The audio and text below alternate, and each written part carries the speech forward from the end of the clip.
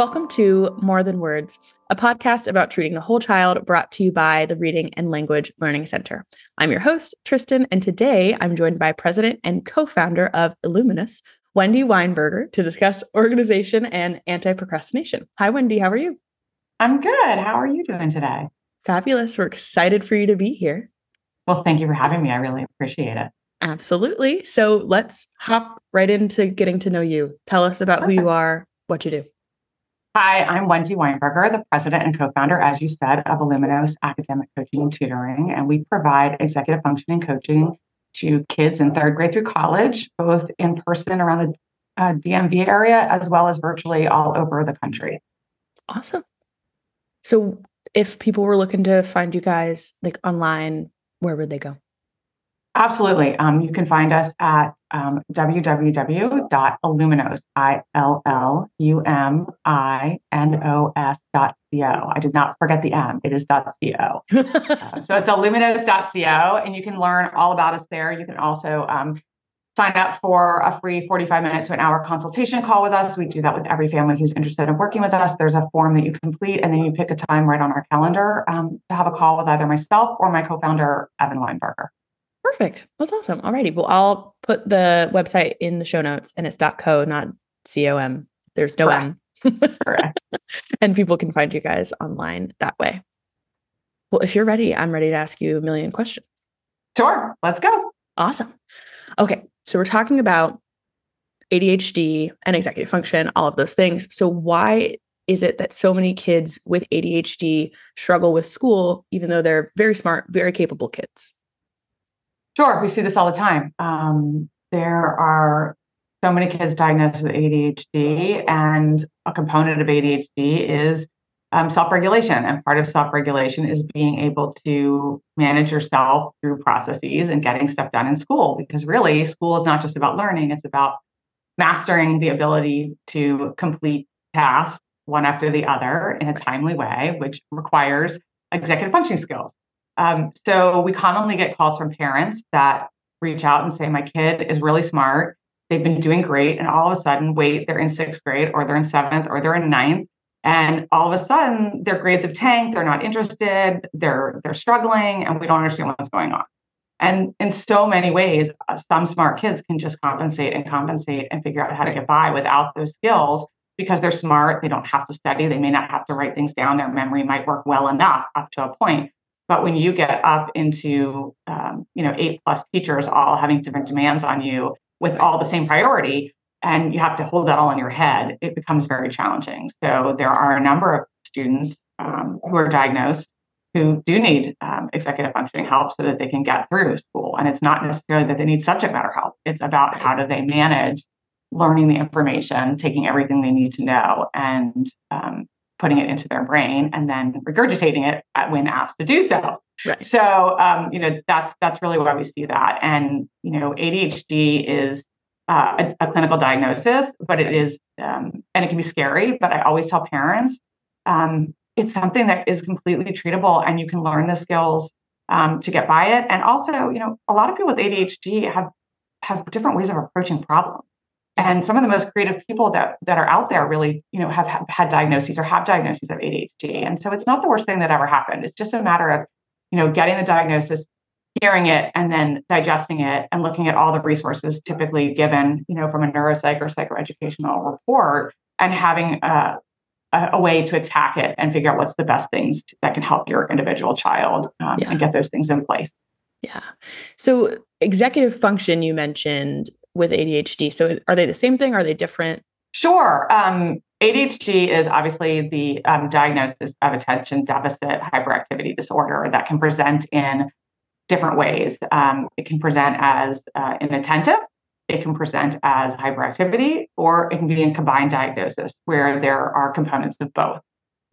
Executive functioning skills, which are the skills that allow us to figure out exactly how we're going to go about solving any kind of problem. So let me explain in a different way for parents. Think of an airport, and think of an airport control center, and what goes on up in that control center to allow the planes to all take off, land, go about the tarmac, pull into gates, pull back, and not all crash into each other. Right. That takes a lot of coordination, right? And so your brain is similar. You think about all the things that you do without thinking about it, and you think about all the things you do that you have to think about, and managing to keep everything straight that you have to think about, and organizing it and doing it in a timely manner and not getting overwhelmed, and all of the different things that can come when as a result of not being able to properly manage the brain. Just like an airport control center, the planes crash. And that's the same thing that can basically happen in kids' brains, is that everything sort of crashes. Some kids freeze, some kids rebel, some kids just break down. But basically the lack of ability to control all of those things and manage what's going on can cause a lot of different problems. And it shows up in multiple diagnoses. It's not just in ADHD. Right. There's lots of other diagnoses that EF, as we refer to it, is a component of. But it's really important to understand that it has to do with self-regulation skills. And it's a complex set of processes that occur. And those processes require planning, flexible thinking, regulating your own behavior, right. Really taking charge of yourself. And so without that, you see the breakdown, sometimes behavioral problems, sometimes outbursts. And again, sometimes it shows up in other ways. So that's the difference. One is a component of the other. And one is a diagnosis, and one is simply a dysfunction sometimes, the executive skill dysfunction that can happen for students. Right. So the executive function, what other things would you start to notice that could signal that there's like a struggle with executive functioning? Sure. So let's talk about students, since that's our audience for parents. Yeah. In school, you're talking about seeing things like kids forgetting things a lot. They forget things at school to bring home. They forget things at home to bring to school. They don't write things down that they need to bring home. They don't write down things so that when they sit in front of their computer and go to do homework, they have no idea what they're actually supposed to do. They forget papers and information that support them being able to do that homework. They'll forget lunch. They'll forget their jackets. They won't study. You won't see them studying, or you'll see them studying and being very frustrated for time that they put in. And then the results are a C or a D on exams. They're not studying the right things or studying properly. And it can also be things like going to a friend's house and leaving their coat, or going to their friend's house and meaning to go carry something over with them and forgetting to bring it. A lot of kids that have this challenge, you will see not struggling in just one subject matter in school, for example. You'll see them struggling across the board in multiple subject matters, because it's not the subjects that's really tripping them up. Right. It's the process of getting through those subjects. And, how do you go in a classroom and where do you sit down, and how do you focus, and how do you listen, and how do you take the information from the classroom and get it into a form that you can then look at when you're not in the classroom listening to it. Right. How do you use all of those tools to actually work to get you in the place where you can study and provide feedback, participate in a classroom discussion, write something down on a test, et cetera. And so it's the inability to really, you're seeing the inability of information to really go in and be used later. Right. And forgetting things is a great sign. Yeah. Does that answer your question? Yeah, no, definitely. The forgetting things, I feel like a lot of parents can kind of like see that very easily, and note how many things like a kid is forgetting, or like, see if it's a pattern and start to realize like, hey, that might be an executive dysfunction kind of thing that's going on. So once they start to notice that, what tips do you give them to help them become like more organized, or not forget things, or anything of that nature in their school life, or even in, like you said, like they go to their friend's house, they forget their jacket, all that kind of stuff? Right.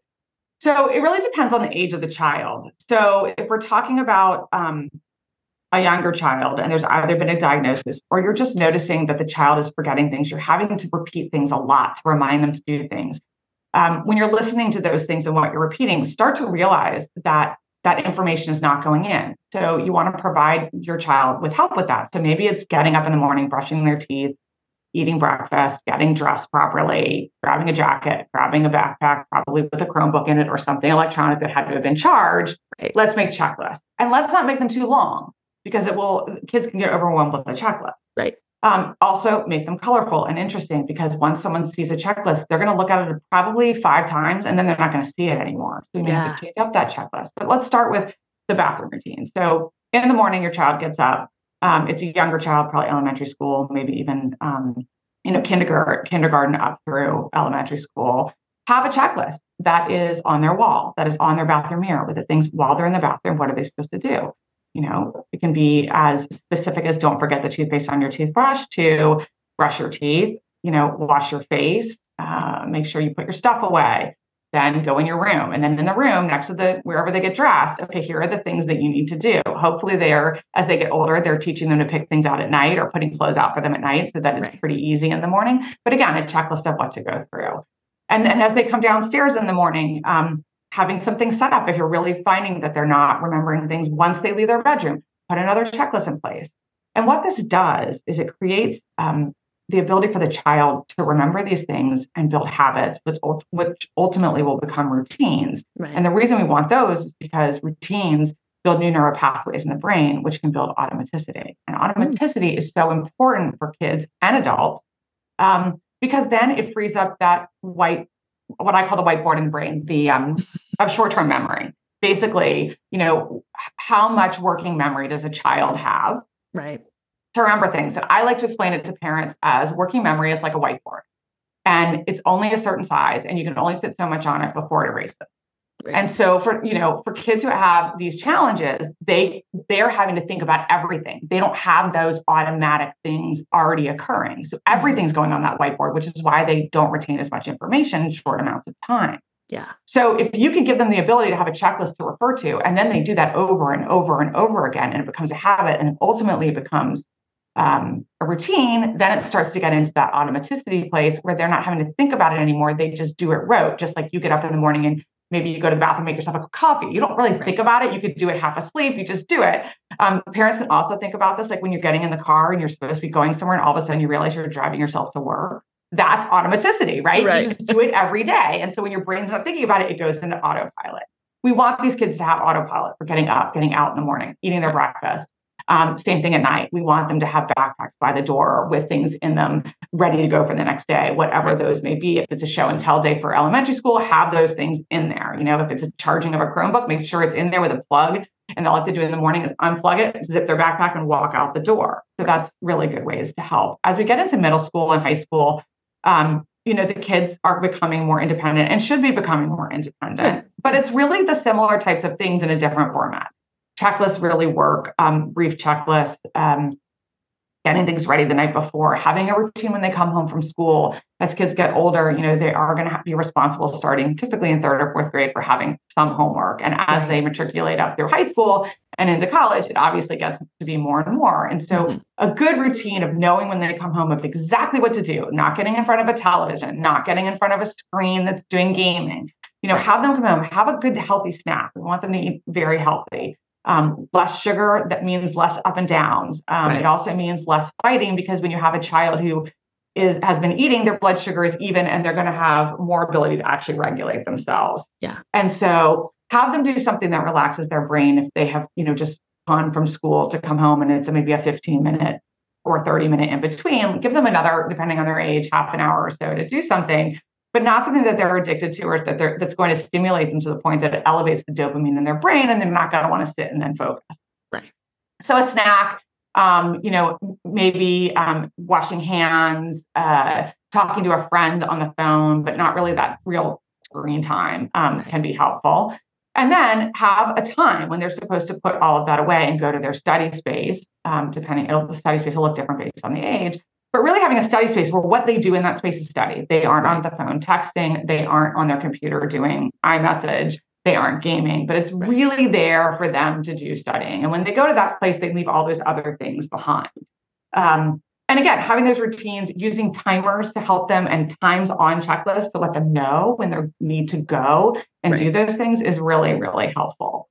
So does that help answer? It's a very long-winded question. Answer to one of your questions. No, that's great. And the other thing that I'm curious about is like, if your kid is doing something like in their kid life and they are going, I don't know, like they go to a friend's house, like, do they have a checklist before they leave or when they're about to come home? Like, what do they do to not like forget things at a kid's house or stuff like that? So, that's where a parent can really provide that support and they can either talk to them, depending on the age of the child, send them a text to remind them, please make sure before I pick you up or before you leave that you have the following things with you. Right. They can also make their own list and have it with them. The one thing for school for elementary kids that I encourage is a little luggage tag that you make and laminate it with a checklist of everything your child's supposed to remember before they come home. And it can even be one that they can use a whiteboard pen on to check it off before they leave school. That really works because it's right there. They're going to see it. They're going to grab their backpack. Do you have your code? Do you have your notebook? Do you have your planner? Do you have, those different things? So I like that. For friends' houses, I think that it's really important for parents to remind them, okay, what are you packing up? Okay, what do you need to bring home? Have them repeat those things, have them realize that that's going on, and then give them those reminders before they come home or when you pick them up. Do you have all your things? Do you have your chargers? Do you have a sleepover? Did you get your pillow? Let's talk about all those things that get left behind, and hopefully over time, the kids start to remember those things. Also, mirroring things for your own kids in the way that you manage yourself is a really great way to indirectly teach your kids things. If they see that you need certain tools to remember things, and you make checklists or you take pictures of things and you reference those pictures, all the kinds of things that you do in your own life to use your executive functioning skills and to remind you of things will help them, and hopefully they'll pick up on it. It's funny for us older folks who didn't grow up with these phones with cameras and everything. It's not always the first thing that we go to when we think of remembering something. Someone will say, I got to write that down. No, you don't. Take a picture of it. Right. And it's right there. And kids are great at that because they come out with these phones now, right? Exactly. Like they're just with them. Their device of choice. And so they can use the phone in so many ways, whether it's checklists, whether it's reminders, talking to Siri or talking to Google or talking to Alexa, having those tools that remind them is also a good way. Setting reminders. Okay, I'm going to a friend's house. Don't forget this in 30 minutes when you come home. Like those kinds of things are also available to them. Those are things that would be good to integrate from a parent perspective, from having a parent do it in front of a child, having a child practice that. Like, let's practice this tool where, you tend to forget things, Joey. Let's go over what you're bringing here. Talking to your computer, the list of things that you're bringing, and then check that list off before you come home. Yeah, that's genius. And I love the luggage tag on the backpack idea. That's one of my favorites. I think we had someone on the podcast that had mentioned it before, and it was the first time I'd ever heard of it. And I was like, oh my gosh. Yeah, that's a great tool. And depending on how creative you are, if you use some kind of graphic designer at home, you can do it and get just the luggage tag laminators and laminate it, or you can go on Etsy and find someone to make it for you too. Right. I would change it every year for my kids. I suggest changing the color, change it. And the other thing is backpacks get lost. So put your name and phone number on the back of that luggage tag. Yeah. Also, simple things that, I think most parents think about, but put your name and contact information in everything. Yeah. Or get labels and iron them in, the ones that actually stick, those kinds of things, because that absolutely helps. For teenagers, we really want them to have the responsibility of remembering things and having those processes which they follow. So, letting them fall down once in a while is okay too. I mean, I talk to parents all the time about, like, my child is only getting through this because I'm really going into their portal and I'm writing everything down, or I'm telling them what they have to do, and I'm going back and I'm checking and make sure what they haven't handed in and reminding them, well, okay, what happens when your child's ready to go to college? Are you going to college with them? Right. It's not going to work. No. Kids need to have learned independence. And if you start with a young age of giving them choices, right? If they make a choice, they're going to remember better than if it's something that you just dictated. So let them make a choice. Help them think through, what do they have to do in order to accomplish the goal that they made in that choice? Right. Don't do it for them. Lead them. Be their scaffolding. This is a great way that I think about scaffolding for parents that are just learning that their kids need this. Right. Think about your child when they were, anywhere between 9 and 15 months old and starting to walk. How did you walk around them as they were starting to walk? Because you didn't want them to get hurt. You didn't want them to fall and get hurt. You didn't want them to run into anything. You didn't want to discourage them and have something bad happen. So you walked around your child kind of in a shadow with your arms out, ready to catch them at any time, but allowing them to explore. Right. That's scaffolding. Yeah. That's not doing it for them. That's helping them master a skill they need to be independent and capable of doing. Yeah. That's what parents need to do for their kids as they age appropriately, backing off that scaffolding, be further away with it, let them fall a little more, teach them how to fall. Right. Teach them that it's okay that if they fail at something, what are we learning from this? That's okay. Right. The grade, for example, is not the goal. Right. The mastery of the subject matter, mastery of the processes that it takes you to complete a subject, complete goals is what you're trying to master. Yeah. So, as you start to have your child getting grades, and grades become such a big component of our life, especially for those in this area that think about going to college. Yeah. Don't make it about a grade, because a grade is a thing and it's a quality. It's like a quality that comes out of something quantitative versus the quality of what you're doing in order to achieve it. So, use that growth mindset where you want your child to realize that you're not set to fail or succeed. You're set to grow and learn. Yeah. And so if you fail, it's okay. If you fall down, it's okay when you're little, right? When you help them up, you show them they can lean on things, you give them those tools. It's the same thing as they start to go through school. Help them see the tools they can use. Don't do things for them. Yeah. Show them how to reach out to a teacher if they forgot something at school and don't remember what the assignment is. Show them how to reach out to a friend in the class that may have written it down. Don't do it for them. Right. All of those little things that a parent can do to help their child see how to solve the problem and allow them to solve will simply grow their ability to solve the problems, the toolbox in which they will reach to and use those tools as they get older and older will be bigger, and they won't have as much challenge when they get older. Now, that's not to say that kids don't show up in 9th grade or 8th grade and just like all of a sudden, like, I have no idea how to solve a problem. And I mean, solve a problem like, I have a major test. How do I study for it? Or I'm in a subject that's really hard. What do I do? I've never had to take notes before. I've never had to study. Like, how do I do those things? Sometimes that's where you need, especially as teenagers get older and their DNA changes to say, push mom and dad away because their DNA is telling them that they're supposed to be more independent. Right. That you need someone independent to come in, a coach. If they need an actual subject matter tutor, a tutor, but you want to make sure that they're really being coached and taught how to approach the problem, not just how to solve the problem. Like, don't just, for math is a great example. Don't just teach a child how to do a math problem. They need to learn the new way of math. And I'm saying the new way because it wasn't taught like this when I was younger, is to really speak the math language and understand why math works so that you can formulate your own problems and solutions that aren't the same all the time. Right. It's the same thing here. A child going through school needs to be able to figure out, irrespective of the subject matter, what works for them. How do they learn? Right. And what are those tools that they need to learn? I think one of the biggest things that I find important is parents say, my kid doesn't know how to study. Or I don't understand. I know how to do this when I was younger. Why don't they? Maybe they're lazy. Kids aren't lazy. There's more being asked of them in school today for them to learn, manage, process, turn in, manage social skills, EQ skills. Where are they really with their emotional skills versus their academic and intellectual skills? There's so much more as a teenager you're being asked to manage, and no one's stopping in school to say, "Oh, wait, we never taught these kids in elementary and middle school how to study, or what it even means to study. Like, what is that awful word?" And it's not just laying on your book at home, hoping that the information goes in, or watching a YouTube video and expecting it to just go in. Kids need to understand how they learn themselves. And so teaching kids how to create a study plan, how to actually study by finding different ways to interact with information over a period of time, not just the night before, because we need things to go from working memory to short-term memory to long-term memory. The ways that all happens, a coach, a therapist that's trained in, a therapist that's trained in some kind of executive functioning coaching, or the process in which things are done, or a developmental pediatrician. There's a lot of different people out there that you don't realize they really have these skills in different areas to help children learn how to do things. And, if you're a parent of a teenager and you didn't grow up with all of these uniquely skilled people that now seem to be imperative for your child to be successful, they exist. Yeah. They exist and they want to help.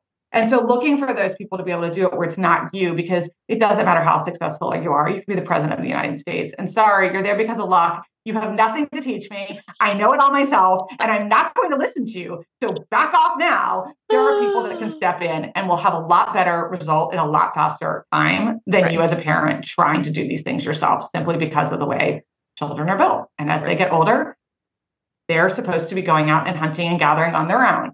Therefore, they have to be independent on their own. And so they're going to want to push parents away. And that can start, puberty seems to be hitting earlier and earlier these days. Yeah. It's great. It's crazy. But, that's when those hormones start to kick in, that they can be independent. So some of that pushback is just because you're trying to do it. Oh, yeah.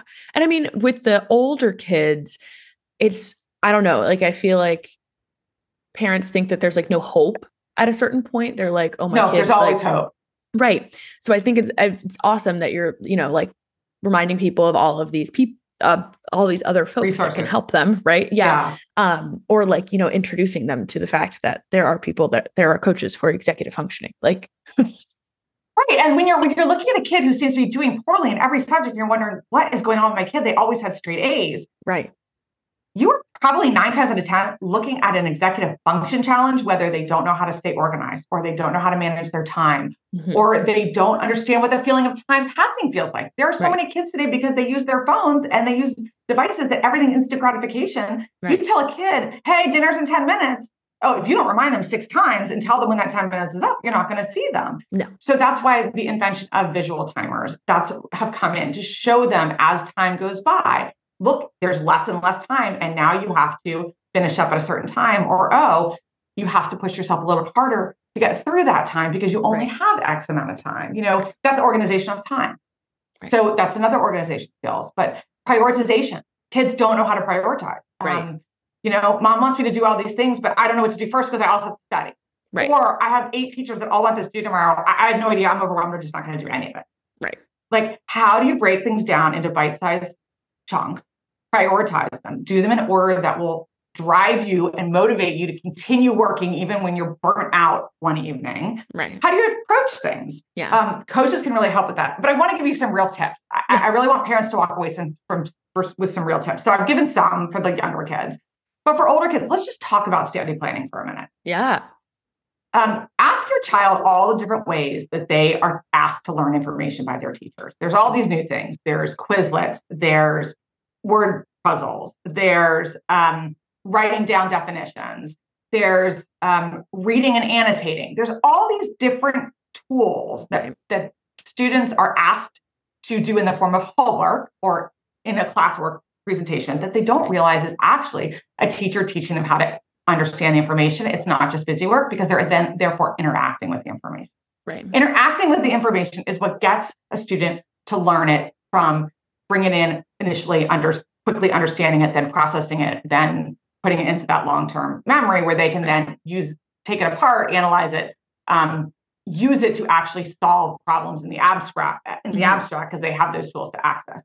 So when your child has coming up any kind of quiz, assessment, anything, test, paper, ask them to pick out 4 different ways they're going to interact with that information to learn it. They can rewrite their notes. They can take a Quizlet. They can, go in and practice problems from different either worksheets or handouts that have been given or things that they've already done. Right. There's all different ways to do things. Sometimes watching a video, annotating what you learn from the video. You can't just watch a video. You have to interact with it in some way. Pick 4 ways. And for every class, it can be a different 4 ways. And your kids are going to know the best ways because they are the ones who are getting this information from the teachers, thinking, oh, it's busy time and why do I have to do this? Right. And then have them calendar. We call it plannering. Take out their planner. They know they don't want to use a planner. We're going to fight them on that. But if your kids are past the point of fighting with them and they plan in some other way, a portal is not a planner. We can discuss that. Put it in their electronic calendars, put it in a reminder, put it on a sheet of paper, but write down that the test is on Thursday, that on Monday, you're going to do it this way. On Tuesday, you're going to do it this way. On Wednesday, you're going to do it this way. Sorry, Thursday's the test. So Sunday, you're going to start. Sunday, Monday, Tuesday, Wednesday, Thursday. And by Thursday, they're going to know the information well enough to answer whatever's asked of them. Yeah. But they can't do it the night before. No. They have to interact with the information and they have to actually physically do something. They can't just, and by the way, highlighting text is not doing something. Okay. It doesn't help unless they're highlighting and then annotating, writing what they've read. Watching a video doesn't help unless they're actually doing something with the video. Kids can prepare PowerPoints. Kids can even get on the phone and interact with another child if your kid doesn't get distracted by that and talk about, this is what I read and this is what I thought. Well, what did you read here? When studying to prepare for writing an essay, for example, in high school, and you had to read something and you're going to be asked to write an essay. And kids freak. I can't study for that. I read it. I don't know how to say it. You can study. Go through, read your annotations that you took when you were writing. Talk about it with another student. See what they got out of that, the passage or the book or the chapter. Hear what other people are thinking, and then draft the essay. Yeah. Draft an essay based on certain things you think that the teacher is focused on in school. Use that as one of your nights of learning. Right. But kids really need this. So parents can really help them if they're choosing to be the person helping them. Right. Starting in third grade, even. How are we going to interact with this? Right. You want to learn vocabulary words? You're going to learn spelling? Okay. I'm going to give you a notebook, and this is going to be a composition book where everything's you can't rip the pages out. Right. And we're going to write the spelling. Every time we get spelling words, we're going to either print them or write them on this page. And then you're going to have 10 different choices of how to interact with them. You can define them. You can write them 5 times each. You can draw pictures that represent them. You can use them in a sentence, et cetera, et cetera, et cetera. Right. And every time before a vocabulary test, you're going to do 4 different things. Yeah. On 4 different days. Now, for elementary school kids, 3 days is probably sufficient. They just don't have that stamina. But when you get into middle school and high school, it's got to be the 4. Yeah. This is teaching your child how to study. And you will be amazed after you fight with them and actually get it to do it, how amazed they are of what they've learned and what they do on a test. Yeah. And if they're not studying the right things and they don't do well on that test, you're going to teach them how to email that teacher and schedule time to meet with them. And you're going to have them copy you on it to make sure that it's actually being sent. Right. Or you're going to have them go and meet during office hours and maybe the first few times check with the teacher to make sure they showed up. Yeah. So you want to give them the scaffolding, but not do it for them. That's my repeated piece. But give them ideas on how to approach things. When you say study to a kid, they're like, sure. Right. Okay. I'm going to go do something else now. Literally, it's just, people don't know how to study. People don't know how to interact with information. And that's really, really important for parents to do. So I think that that's a really good tip. Also, we're big fans of, if kids interact with a lot of paper, which is sort of the younger years, building out binders. You do not want, for older kids, I cannot repeat this enough. I don't care what a teacher tells you. You do not want 1 binder per subject. It is how kids lose all of their binders. Yeah. When kids get into middle school and high school, if they have a rotating schedule, an A/B day, whatever, break it down where as much as can go into 1 binder that can fit in a backpack as possible, because there's less chance for them to lose. And break it down by subject. And then by subject, break it down by what are the information pieces in there. Tests and quizzes, classwork assignments, a section to take notes. And then say it's in science and they need a lab report section, or they need something else. You can add different tabs to make each subject matter. And if they're not using binders, you can create an e-binder. Oh, everyone knows, right? Okay. Yeah. So they're teenagers, we don't use paper anymore. That's for you old people, right? Okay, fine. Then I want you to go into your Google Classroom, go into your Google Drive, because no matter what's on the front end, Canvas or Schoology or any of these myriad of tools that the schools use, behind it is 9 times out of 10 is Google. Right. Driving it. So go in to your Google Drive and create each subject matter under. So you're going to say, let's just say 9th grade, 2023 to 24 school year. And you're going to have under there a folder for each of your subjects in the fall. Right. And you're going to color code. You can actually right click and color code each of those folders and make those folder colors match any kind of folder or something that you're using in real form. Right. So that you associate blue with math or red with history. Right. And keep those colors all through high school, all through middle school and high school, so that you always know, you start to have that visual cue. Again, that's the automaticity. Okay, I've got my red folder out. That means math. Right. Do that all the way through. But color code, color is a great way to interact with information. Right. If you're going to highlight, you need to use multiple colors and do it in a way that they have meaning. And then under each subject, break it down further with a different folder for each thing of kind of information. And one of them should be homework to turn in. And you should come up with a naming scheme that, remember, you're not the only kid. So if you just put the assignment name, the teacher's not going to know that that's your assignment. So it should start with something like J. Smith. Right. HIS short for history. And some people have sections, some people have periods, and then put something that identifies which period you're in. Right. Your teacher's name and the assignment name. Right. And that's how you share it or hand it in. So if a teacher loses it, which happens, if you don't know where it is, you can always go back to that folder and know exactly where it is and either return it in, or print it out, or show your teacher, no, I did do it. And we'll have a date on it because it's electronic of when you did it. Exactly. These are all tools that you can sit down very easily with your fifth, sixth, seventh, eighth, all the way up through, basically 12th grader and teach them how to manage the organization. Yeah. That's really helpful to just go and do. And on the time management piece, we could go into that for ages. I'm a huge, proponent of a planner. Yeah. A portal, as I said, is not a planner. A portal is where you find information. It's not where you plan out the studying and the hidden steps that we call it of coming up with that plan to execute.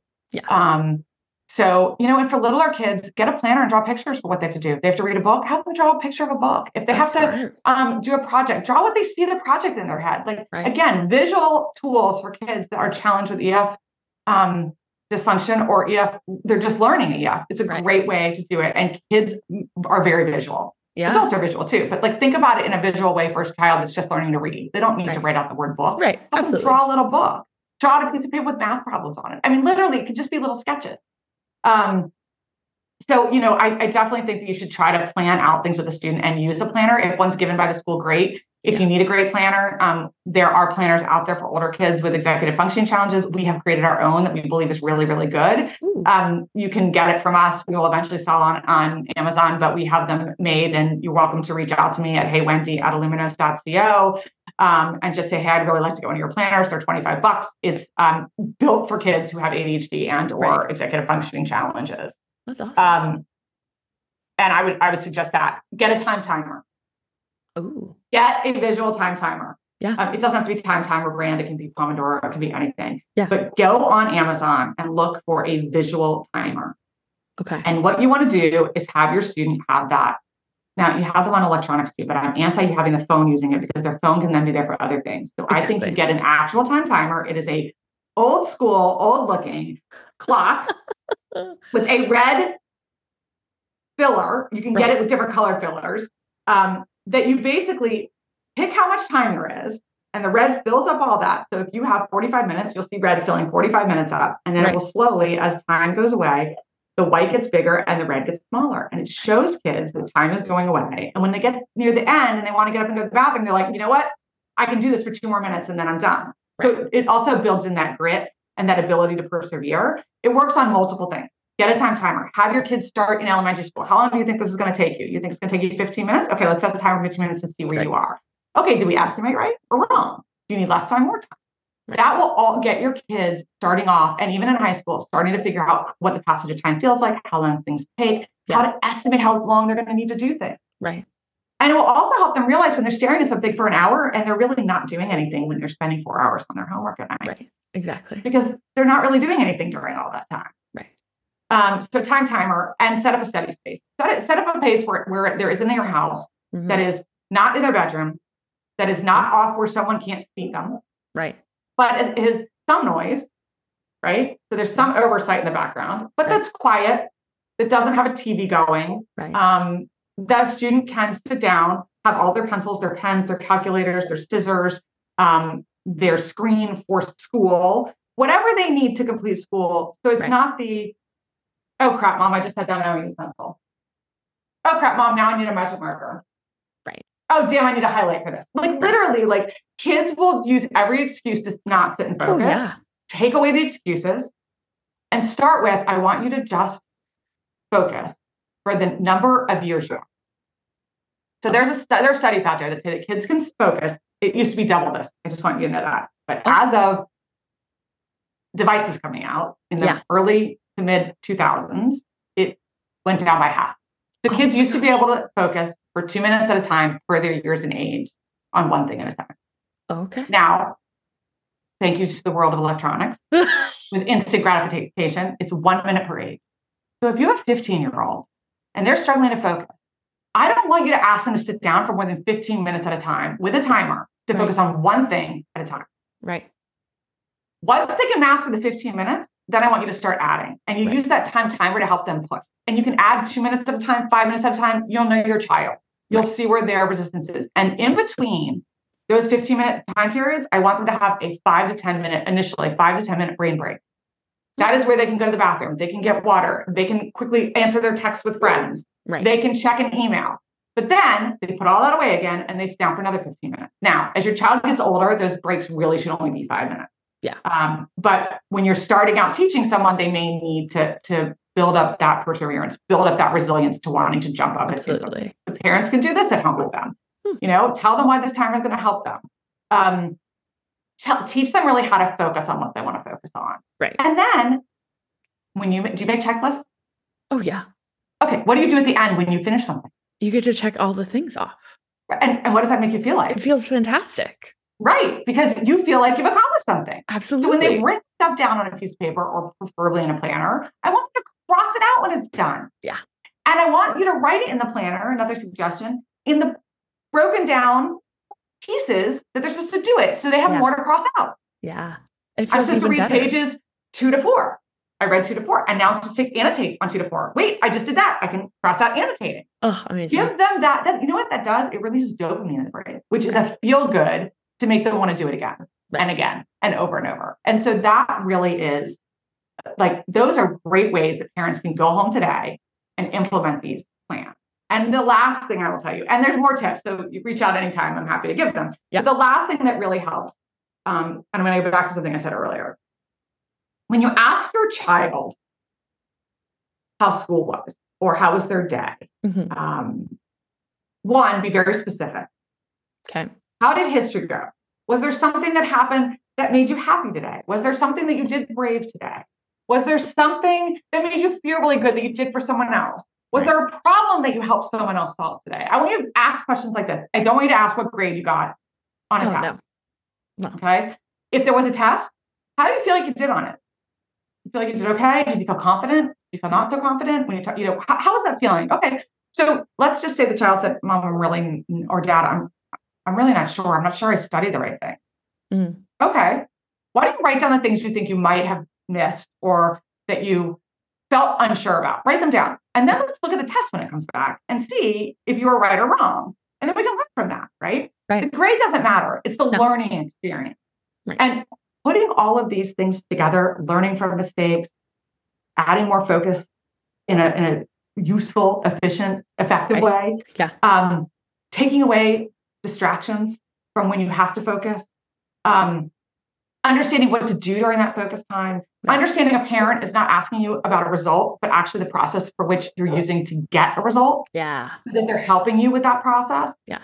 And encouraging, your child to try again. It's the old adage. Try again, because what makes us better and what we learn most from is failure. Yeah. So it's okay to let your kid fail because they'll learn from it. But it has to become a learning experience. It can't be, Johnny, you're grounded for 6 weeks because you just got 3 C's. Right. That's not a learning experience for a child. Absolutely not. The punishment does not fit the crime. No. And all it's going to do is build resentment so that the child's not going to listen to you. So think about that when you react. Take a moment. Consider your own executive function skills, your self-regulation. If you are a reactive parent, take it in and say, okay, thank you for sharing with me. Process it. Talk to a spouse about it. Talk to a friend about it. Calm down, whatever your reaction is.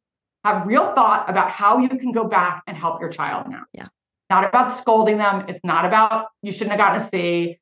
It's about what did you do that resulted in this? And it could be, well, you stayed up on games until 4 o'clock in the morning. And maybe that's not what we should have done. What can we do instead? Exactly. But if you're calm about it, your child will receive it. If you shouldn't have stayed up all night last night on games and you should have been sleeping like I told you. And I told you so, they're not going to hear any of it. No. And it's okay to you don't have to react instantaneously. Right. And you don't want your kids ever to be scared of you, to come to you, to talk to you about things, because then you have been shut out and you can't help. So when it comes to school, even not making a goal when you're out on the soccer field or field hockey or lacrosse or football, don't go after them because they didn't do something. No. Okay, well, tell me why you feel badly about this. What didn't you quite do the way you wanted to do? How can you improve? Right. Maybe more workouts, maybe more time with the coach, maybe more time with the teacher. Right. Think about your work and the way you're successful in life. And think about how you can apply the processes that allow you to be successful to your children. Oh, and that's translate good. that for them. Yeah. Because that's you can really think about what makes you successful. Okay, you get up and out in the morning. Are you a person that runs late? I'm a person that runs late all the time. Right. So I always set a timer 5 minutes before. I have to be ready for something, so I get out the door. Yeah. Or I have my kids who tend to run late because their mother runs late. Their clocks are all set ahead for an unknown amount of time in their room. We use Alexa. we use our phone to do reminders. Absolutely. For everything from taking out the trash on the right night to remembering for bedtime. Yeah. So really remember go back in your mind and think about all the things you do automatically to get a result and break those tasks down and think about those tasks. Even write those things down because you're going to find a lot of hidden tasks in there that you don't think about doing that you actually do that your child may not know to do. Right. So a great activity with any child is, let's talk about bedtime routine or let's talk about the morning routine. Mm-hmm. I want the parent to go and sit down and really think about what they do. Everything they do. How do they wind down? How much time from the lights out to the falling asleep? What are the processes they take? Everything. Write it down. And then I want you to sit down and have a conversation with your child and say, hey, tell me about going to bed at night. What do we do together? Or what do you do on your own if you're an older child? Right. Okay, that sounds good. This sounds good. Have you thought about, I realize that I do this thing. Mm-hmm. Have you ever thought about including that to help you wind down? I stop being on screens for 30 minutes beforehand and I read a book or I listen to music. I turn the lights down. Do you ever think about that? Well, no, I usually just text my friends until I'm ready to fall asleep. Right. There's something that you may want to think about. Maybe. And it's amazing how much compensatory skills as adults we've come to manage ourselves and regulate ourselves in order to get sleep and to do well in work and to accomplish things. But we don't realize all of those skills are learned through mistakes that we've made. Absolutely. And you can help your child maybe not avoid those mistakes, but help have tools to solve if they need to make those mistakes. Right. Can help them realize it faster. Yeah. And put it in their words. Look at what they do and look at what accomplishing a task is. And it can be a task like there are kids that just don't want to brush their teeth in the morning. That's accomplished a task. Right. Okay. What's the reward for brushing your teeth in the morning? Okay. Well, let's talk about a reward. You get 5 minutes extra on gaming, or you can get money. Some kids are motivated by money, or you know what? We're going to have dinner tonight. And if you do this one thing that you're really struggling with, and by the way, you can do this also with getting to use a planner. You get to pick what we're having for dinner tonight, or you get to pick dessert for tonight, or we're going to go out on Saturday night as a family and you get to pick where to go. Right. Don't just think of it in the ways of the traditional punishments and rewards. Right. You got to be creative. You got to realize that the world is multifaceted in every channel, and so are kids. Oh yeah. So think about what motivates them. What will feel good to them. Right. Those kinds of things. The other thing I was going to ask you about, because you mentioned the punishment system, which I feel like is a lot of times some of the mistakes that parents make when they're trying to get their kids to, do what is best for them. So what other mistakes do you see that parents make when they're trying to get their kiddos with ADHD to succeed and trying to help them essentially? So it is a fact that kids with ADHD do not respond well to punishment. They respond much better to reward. Mm-hmm. So setting up expectations, guardrails, boundaries that are in place that they know they're expected to follow, and then calling out when they don't, but more so calling out when they do and rewarding that is really the best way to rear a child with ADHD. Yeah. I was on a call yesterday with a parent, and the parent said to me, I have to admit, they said, because she was a COVID kid, she's addicted to her iPad and to electronic communications, and they really aren't good at regulating it because they feel like the bad guys. And they don't really know where they should regulate it because it's also her social tool and it's her school tool and everything else. Right. And what I told them is, you're not bad parents by regulating. Mm-hmm. What you need to do is give her boundaries. Kids want boundaries. Right. They want to know within the realm of what they can do and what their boundaries are. Right. So if you give her boundaries and hold her to those boundaries, that will work. Yeah. It will work in so many areas of her life. It's incredible. Right. But by not giving her any boundaries and having limitless time on iPads and not being able to teach herself self-control, just like you teach a baby how to sleep when they're younger, you don't pick them up every time they cry. Right. Same thing here. You have to teach them how to self-control themselves. Right. But they're not going to be able to do that at first. So with an ADHD child, put those expectations out there. I expect you to get up in the morning at 7:15 and be down for breakfast by 7:30 and accomplish this, this, and this before you go. Right. Okay, if you don't, then the next morning we're going to set the alarm for 7:10. And we're going to see if you can get it. And let's figure out how much time it really is going to take you, because I want you to accomplish this goal. I want you to get there. Right. And you can get there and encourage that growth and encourage them to find their way of getting. Right. That is so much better than, well, you know what, you're not going to talk to your friends tonight because you didn't get up in the morning on time and get down to breakfast on time.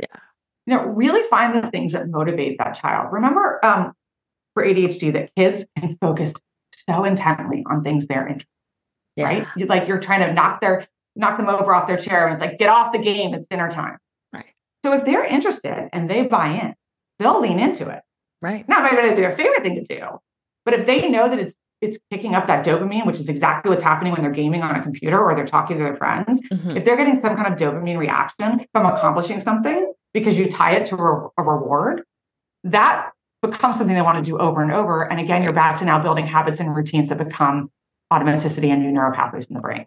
Yeah. So if you think along those routes and how punishment doesn't really get there, it doesn't build that automaticity, it actually derails it. And it also, kids with ADHD, struggle a lot from low self-esteem and low confidence. You really want them to feel confident in making choices and confident that they can achieve things to avoid that. So when they do hit those things that are harder, and you say to them, you can do this, you've persevered before to accomplish things. You can do this again. Let's just find the right pathway for you to get there. They're actually going to listen to you, they're not going to be like, Mom, whatever, I can't do this, those kinds of things. Yeah. And so again, ADHD, and I won't call them ADHD kids with ADHD, it is not a curse. Right. It is just a different wiring of the brain.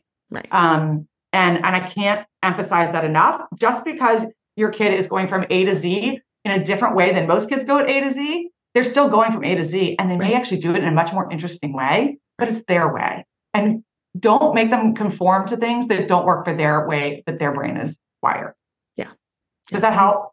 Oh, for sure that helps. Okay, yeah. Good. Thank you. And I'm trying to see if there's anything else I wanted to ask you. I feel like you've covered so many wonderful things. Because I was going to ask you about relationships with the kid-parent relationships and how to, best keep that intact. And I feel like one of the things you said that I think is really helpful is knowing that you may not be the person to help your high school student figure out how to, work on their executive functioning skills, getting someone to help them with that. Or if you are that person, knowing how to approach that in a way that isn't with reprimands and, punishments and more in the reward system. I'm trying to think and if you are, if you really are trying to work with a child, you don't have the money or the resources in order to pull someone else in, really talking to them as your equal. And more importantly, listening to them, just being quiet and listening, and don't always try to solve their problems. Yeah. I fail from this all the time. My daughter's like, I'm just talking to you. I don't need you to solve my problem. Yeah. I just needed someone to talk out loud about this. Right. Listen to your kid. Driving in the car with them before they get that license is such beautiful time that you just don't ever want to lose with them, because you can talk about so many different things. Ask them to tell you a story. Ask them to talk about the things we talked about earlier. What did you do brave? What did you see today? What did you observe? What did you want to accomplish? All these different specific things. But talk to them at your level. Then say to them, well, you know what I did today? Or you know what I saw today? Or what my bravest thing was today? Or what my goal was today? And guess what? I didn't achieve it. And I really feel badly about it. And I just want to tell you that I feel badly, sometimes don't you feel badly, relate to them. Yeah. None of us are perfect. Right. But if you relate to a child and they really feel like you're hearing them, and therefore they will then listen back to you, that is going to be the best way to get your child to work with you on things. And sometimes you're just not going to find a way around.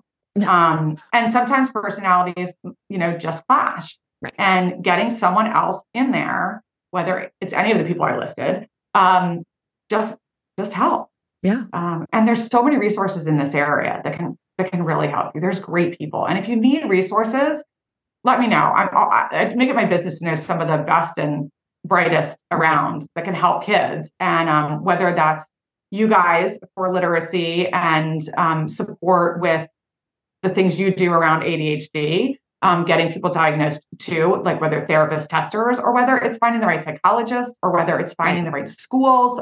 We're not educational consultants, but we meet with schools all the time, so that when parents say to us, hey, where do you think my kid would fit? I can say, hey, I really think that they would fit well here, but go talk to this person and go talk to this person and get the actual recommendations in the meetings. But we just know a lot of people, and people in our field like you and your team know a lot of people. So they should use that and ask for reference. There are people out there to help. You're never alone. Yes. Yeah. I think it's important to remember. Yeah, for sure. Yeah. For sure. And I think my last question for you is, so for those kiddos that are studying super hard, we talked about what studying is before, but they're studying super hard, nothing is sticking. Is that normally an executive functioning issue? Or is that like, we think they're studying and they're actually not studying? What do you normally see that being? What do you normally see? That could be a whole lot of different things. And I think as a parent, you have to trust your gut on what's going on. Right. And maybe do some silent observing. Is your child just horribly distracted? Right. Or are they really incapable? Like they're just overwhelmed and using distraction as a, excuse. Right. Procrastination a lot of times is what this is. When you see chronic procrastination and failure to initiate a task, typically that has to do with something like anxious going on that's stopping them, whether it's they don't know where to start or they're overwhelmed with, I'm so overwhelmed. I don't even know, like, how do I even sit down and understand what I'm being asked? Right. Those kinds of things tend to lead to an executive function. You can see that there's kind of some kind of executive functioning challenge on. But sometimes kids have, not that ADHD isn't a learning difference, it is, but they have a learning challenge. Right. So talk to teachers, talk to educators. If you really feel like your child is struggling, to you guys for dyslexia, like if you're struggling with a child that's struggling with reading, or when they read out loud, they're really struggling, or they're just not comprehending what they're learning. And there's definitely like, you're seeing their friends can do other things. Don't wait. No. Do not wait.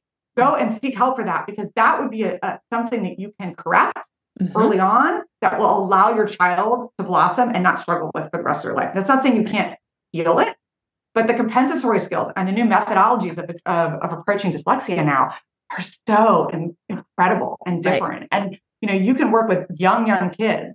And by the time they're in elementary school, they've got those skills going, third, fourth, fifth grade, and you don't need to be doing that anymore. And then if something comes up that's an executive functioning or an ADHD or something else, you can just address that. Right. So, I definitely think that when you see a child spending a lot of time or studying and not being efficient, you kind of have to lean in and listen to your gut as a parent. Is there something more going on? Is it a distraction? Could it be a diagnosis? Is my child fear of failure? That's another one that can come up, where they don't want to start something because they're just so scared they put in effort before and they've failed so many times. In which case, again, I very much suggest having conversations around the fact that failure is okay, but bringing someone else in, whether it's a therapist, a developmental pediatrician, a coach, some support tool from the outside can oftentimes help that a lot better than a direct conversation. Right. And remember that today, after COVID, these days, there's more anxiety and more depression in kids that there has ever been. And some of it's silent. And so if you fear something more going on, don't wait. Go and have your child talk to someone. You just don't wait. Healthy amount of anxiety is not called anxiety. It's called nerves. Right. There's like, you want to have some butterflies in your stomach before a test, because that drives you to want to study so you don't feel that way. Right. But having where you're freezing and sweating, or you're not doing anything, or you're going and talking to friends because you just can't face it, that crosses the line to anxiety. And there needs to be some coping skills there. Absolutely. Yeah. And you mentioned procrastination. I wanted to know if there's any other reasons that you see kids procrastinate, especially with executive function or ADHD, other than the anxiety or the fear of failure. You might have listed all of them. Procrastination is chronic. I have it in this house pretty badly.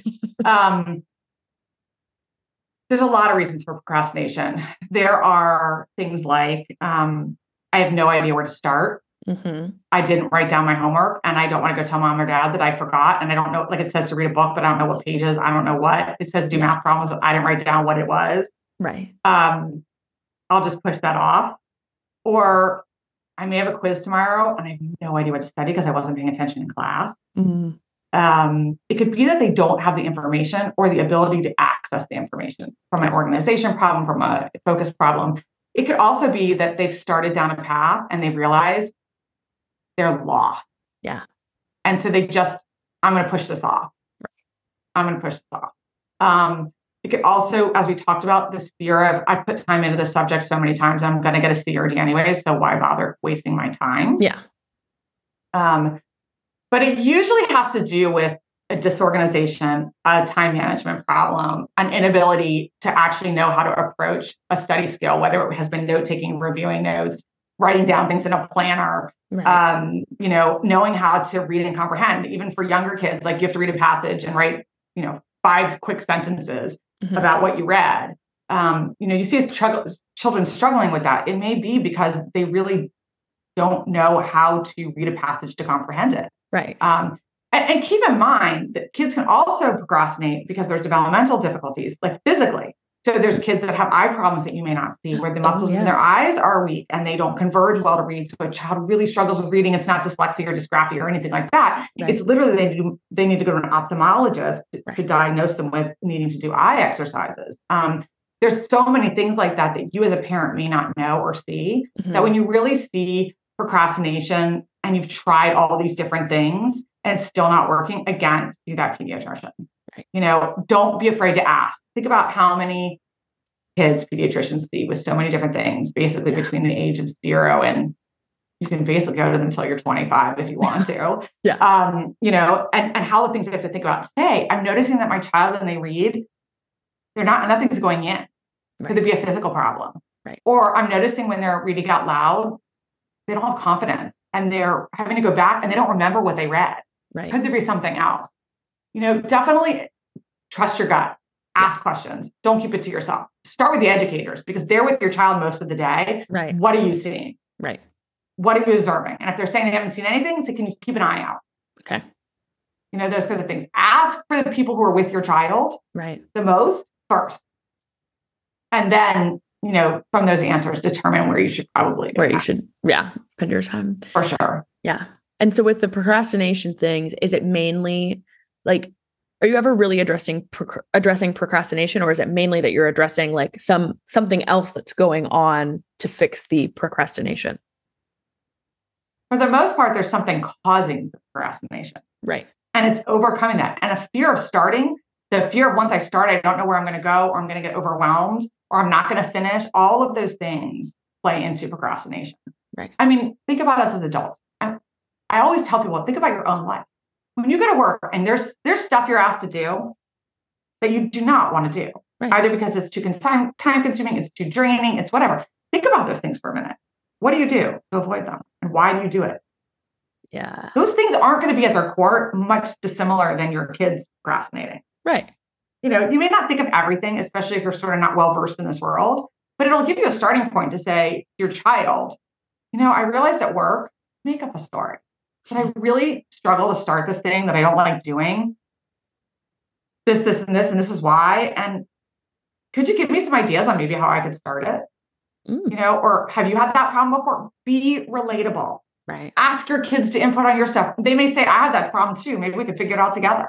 Yeah. Again, it's that relatability. Right. And do you have any like quick things to try that you would do? I've seen like someone has suggested like set a 2-minute timer. And like, if you like start the task and after 2 minutes, if you really can't do it, you can walk away from it. But if you like, you'll start getting into it and then you'll really just want to finish it.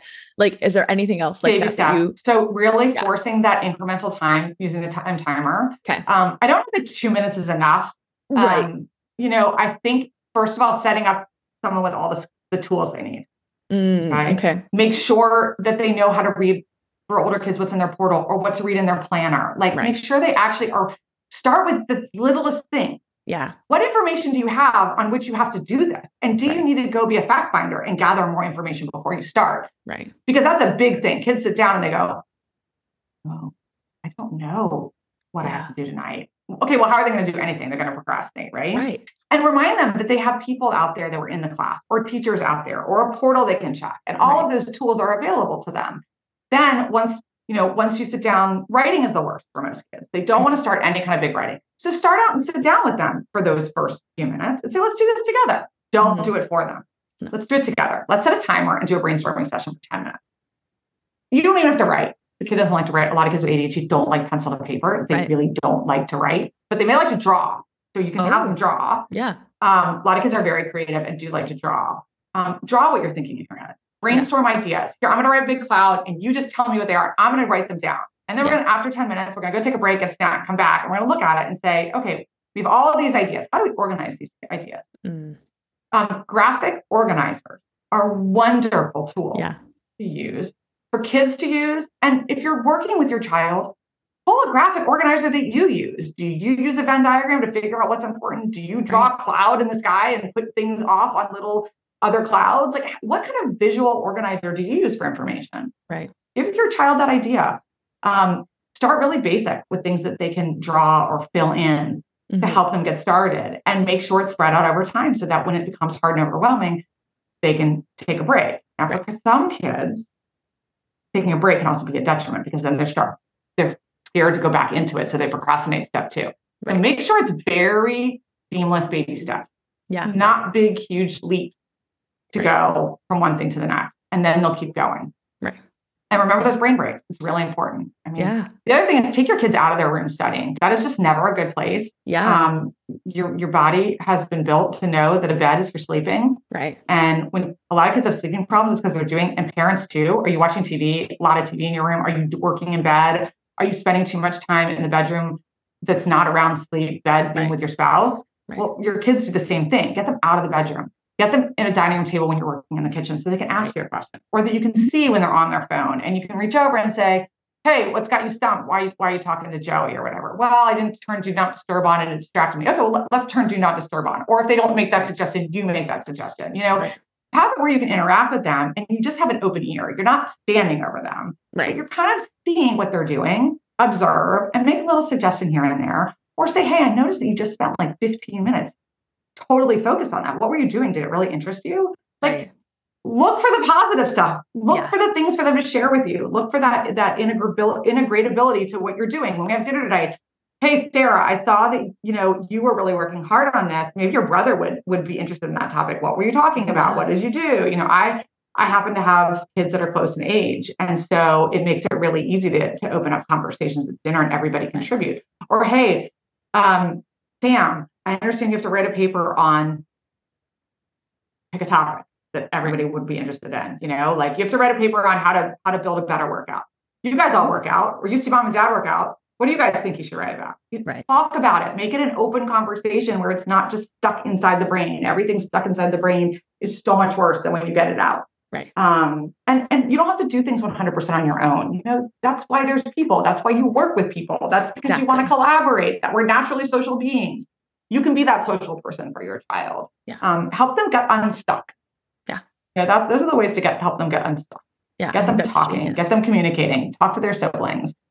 Go online. Do a research. Okay, I have to talk about this. Go see what other people have done. Right. Don't copy it.